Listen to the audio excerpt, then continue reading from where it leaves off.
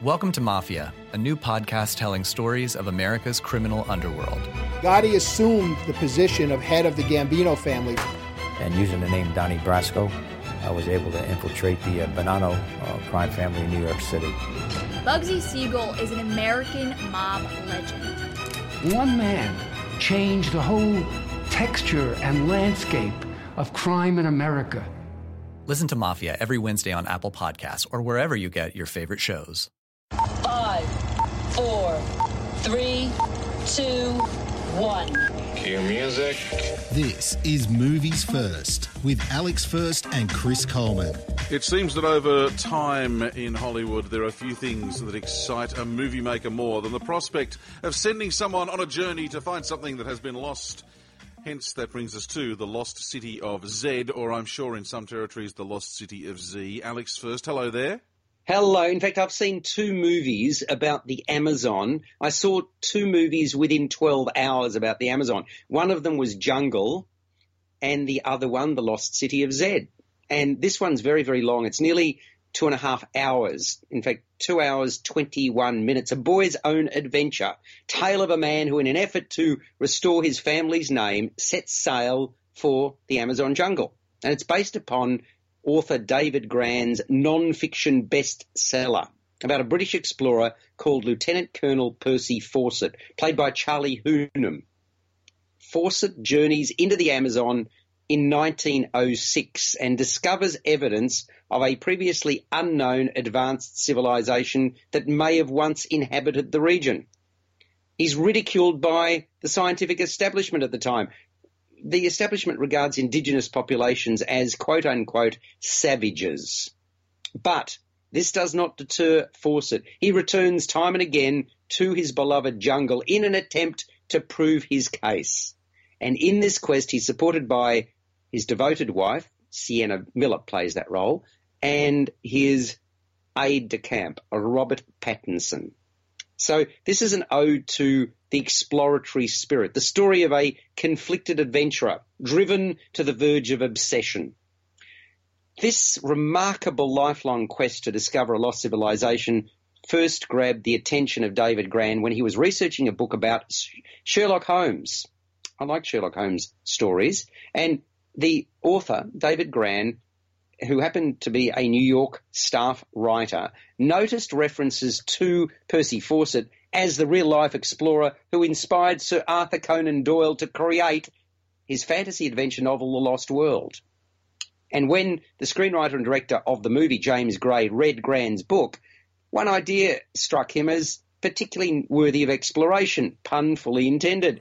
Did you like that? Here was a person for whom the search meant everything. And his dream of finding an ancient Amazonian civilization sustained him through unimaginable hardships. So the film touches on issues of class as well as the difficulty some individuals have fitting comfortably into society. And the screenwriter and director James Gray was equally fascinated by Fawcett's internal struggles. Because as much as he finds himself at odds with the British scientific and military establishments, he's also often a man at war with himself. And he recognises in Fawcett an ambitious army officer resentful of a seemingly obscure mission that he's given. Because, I mean, hang on, you're an army officer. Why are you being sent into the jungles? Right? You can just imagine. Oh, come this way. Yes, we're going to send you into the wild.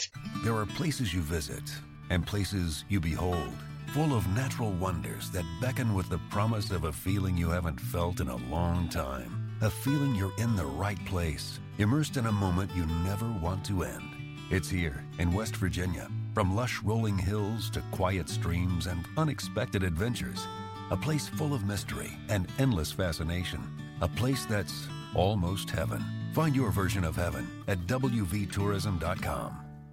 You're listening to Movies First with Alex First and Chris Coleman. For more, like us on Facebook and follow us on Twitter.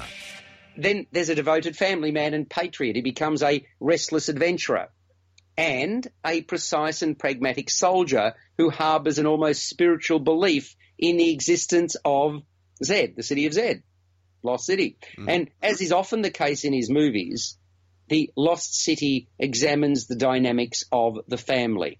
because he was drawn to the unbreakable bond between Percy and his wife, Nina. Also the complex relationship between Percy and his oldest son, Jack, who, as a boy, resents his father's absence. I mean, his father disappears for years at a time. Imagine sort of keeping up family ties in that way, when we're talking about the start of the 20th century. Later, though, the son joins him on what turns out to be his final expedition. And then there's the relationship between Percy and the jungle itself, which, becomes a central character in the movie.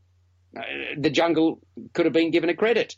So it's a story of persistence and courage and strength. I thought some of it had more of a ring of truth to it than other components, which appeared contrived. And an example of the latter is when in The Adventurer, Percy, he returns triumphant to England from his first foray into the wild.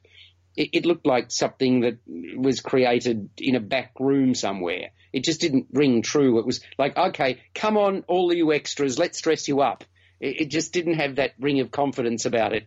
So Charlie Hunnam, he does a good job portraying the driven, principled hero, true grit, determination, even if he's painted as almost too good. And Sienna Miller is his dutiful wife and confidant. She's given only one scene in which she, to use an Australian expression, spits the dummy on injustice and the injustices of inequality. What men can do, women can't in that time frame. Now, I know that wasn't the main point of the picture, but that additional component of familial tension, which I mentioned was also dealt with by their eldest son, could have evolved further. And while the adversities faced by Fawcett and his crew are many, again, most of them are merely touched upon rather than covered in depth. Mind you, if the movie already runs for 2 hours, 21 minutes, it would have been 2 movies, and maybe it should have been 2 movies. But I would have liked a little bit more coverage of some of these things that would have made it more interesting for me to watch. Simple as that. So, beautiful cinematography, absolutely amazing, by the guy who did Seven and Amour. His name is Darius Khondji. The production design by Jean-Vincent Pouzos, who also was responsible for Amour. They are both features, cinematography and production design. By the way, the Amazonia scenes were shot deep in the Colombian rainforest. I thought it was overindulgent at the length that it ran for, and I exited wondering just how much of the real story had been dressed up and felt less. I just felt less than totally satisfied by what I regarded as a romanticised truth. But it's not without merit. It's just not as good as I wanted it to be. The Lost City of Z. Give us a score for The Lost City then. 6.5, maybe pushing towards 7. You've been listening to Movies First with Alex First and Chris Coleman. Subscribe to the full podcast at Audioboom, Stitcher and iTunes, or your favourite podcast distributor. This has been another quality podcast production from Bytes.com. Welcome to Mafia, a new podcast telling stories of America's criminal underworld. Gotti assumed the position of head of the Gambino family. And using the name Donnie Brasco, I was able to infiltrate the Bonanno crime family in New York City. Bugsy Siegel is an American mob legend. One man changed the whole texture and landscape of crime in America. Listen to Mafia every Wednesday on Apple Podcasts or wherever you get your favorite shows.